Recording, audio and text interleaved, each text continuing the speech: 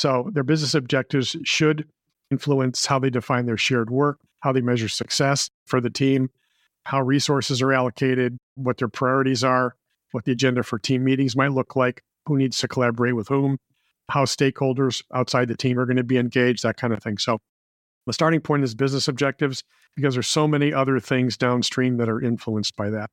I guess fundamentally, if you think about this, our work with teams is really focused on enabling them to meet their business objectives because that's really the end game. Welcome to Transformative Leadership Conversations. This special season is a team development masterclass, and my co-host is Peter Axelson, who is a 35-year team development expert whose methodology we're showcasing. This masterclass will help team leaders and members gain insights, tactics, and tools for building effective teams. And at the end of every episode, we offer an exercise that you can use with your own team. To access all these and more, download the podcast companion directly from the show notes or from my website at www.winniedasilva.com by clicking on the podcast tab. Today's episode is all about ensuring that the team has both clarity and alignment at the team level, those objectives that are shared and are common to the team members.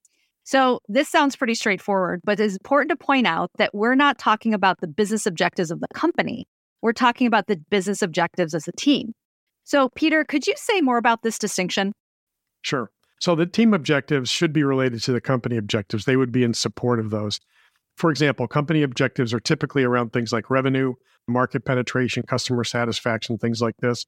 And then let's just say here, you're working with the IT team. The team is responsible for those operations in the company. So the objectives for that team might be things like IT spend per employee, percentage of IT projects completed on time, on budget, that kind of thing.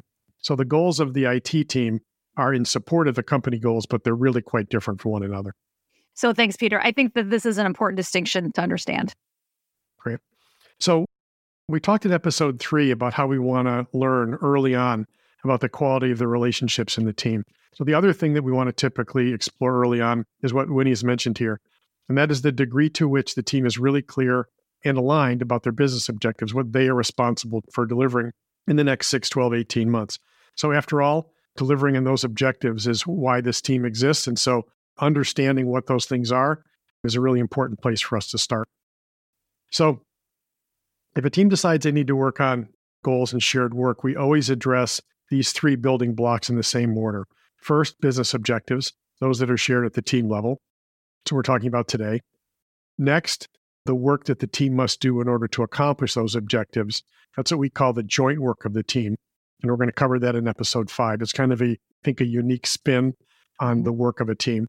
Yeah. And then lastly, in episode 6, we're going to talk about work processes. That's the how the team does its work together. Thanks, Peter, for connecting those dots there. So for this building block, business objectives, it's interesting because we see quite a big range on how aligned and clear teams are on their business objectives. So teams usually do a pretty good job of talking about their business objectives, but not necessarily at the team level. For some teams, we might help translate whatever they have to a set of objectives that are team specific. Sometimes when we ask team members about their business objectives, we hear essentially the same thing from each person, which means their objectives are well-defined and therefore they have really good alignment on what needs to be delivered. However, in some teams, we get different answers from different team members, which means their goals are not well understood at all. So the question you might be asking yourself right now is, why start here? What is it about business objectives being clear and aligned is important to the rest of the work that follows? Yeah, that's a great question. I think the reason is that the team's business objectives should drive many other things downstream, right? Mm-hmm. Or in terms of their processes or the hows. So their business objectives should influence how they define their shared work, how they measure success for the team, how resources are allocated, what their priorities are, what the agenda for team meetings might look like, who needs to collaborate with whom, how stakeholders outside the team are going to be engaged, that kind of thing. So the starting point is business objectives because there's so many other things downstream that are influenced by that. I guess fundamentally, if you think about this, our work with teams is really focused on enabling them to meet their business objectives because that's really the end game. That's right. Yeah, another thing to mention is that team objectives vary widely in nature and are defined at different levels throughout the organization. For example, it could be a manufacturing site, it could be about a business function, maybe a division of a company, or it could be for the company. So if the team goals are already well defined when we first get involved, then we're able to focus on other building blocks. Peter, talk a little bit about how we might work with a team that has not defined its shared objectives. Yeah, so there's a lot of variability here. If the team does not have clear shared objectives, use a couple different approaches. In some cases, the team is very comfortable doing this work on their own. They just haven't done it yet. And so we'll work with them to figure out the scope, figure out the deliverables. They go do that work, and then they let us know when they've got it done, and then we can kind of pick up from there. Yeah. In other cases, the teams are not going to be comfortable doing that, and so we're very involved. So sometimes what we do is do some intensive work with the team leader, and then that person will go do the work with the team. And we're coaching them along the way. In some cases, we're facilitating one or more work sessions with the full team, right? Kind of a work session. Sometimes we're inviting senior leaders in to collect their views on what the objectives of the team should be. And it's pretty common for us to help the team translate or cascade higher level business objectives into a set of objectives for the team. So it varies a lot depending on where they're starting. Yeah, and while many teams can figure this out on their own, some of them need help ensuring their objectives of the team are clear and aligned. What's important is that this is addressed very early on in the process when you're working with this team development methodology.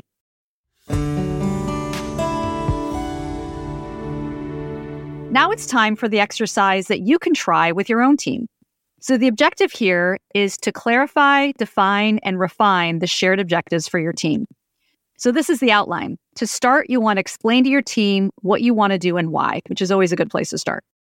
Then ask each person on your team to send an email to you describing their understanding of the team's shared objectives for the next, say, 6 to 12 months. And then once you receive everyone's response, compile the inputs from the team, keep their names attached to their input, and then gather the team together to review and discuss what they sent to you. Then schedule time to discuss questions like these. So what do we see? Where is there clarity and alignment, and where isn't there clarity and alignment? And what are the implications for us as a team and the work we do together? And then looking ahead, what steps should we take now? So it's a good idea to tell people that this is not a test, right? There are no right or wrong answers, and that you're not going to judge people, and no one else should judge anyone else based on their inputs. You are simply trying to understand the current state of the team objectives. I think that's a really important point. I think there is a risk of people feeling like they have to have the right answer. So that's a key thing. Yeah, I absolutely agree. Exactly. And especially since they're sending it to their boss. Right. Right. So you'll really want to make that clear. By the way, as a leader, you want to make sure that you share your input as well. That's the right answer, right? That's right. That's right. So give this a try and see what you learn. Remember, to access all of these exercises and more, download the podcast companion directly from the show notes or from my website at www.winniedasilva.com by clicking on the podcast tab. Peter and I would love to hear about your experience and what resonated with you during today's episode. You can do that by emailing me at winnie@winifred.org, going to my website, or reaching out to me on LinkedIn.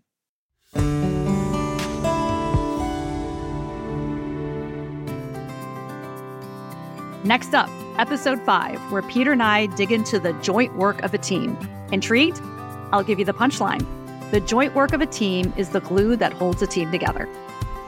Every single team that I've met that's invested some time grappling on this topic, grappling with this question, has concluded that they've been doing the wrong work together, at least to some degree, in some cases to a very large degree. That's a pretty strong argument for making this investment because fundamentally, if the team is not doing the right work together, nothing else matters.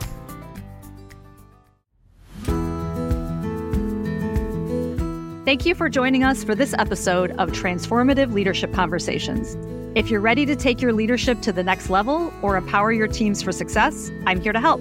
Reach out to me directly or check out my website to learn more about my work in coaching executives, developing critical leadership skills, and working with clients to build effective teams. Your feedback matters. Please consider leaving a comment on Apple Podcasts or Spotify and sharing this episode with a friend who might benefit. Thanks again for listening.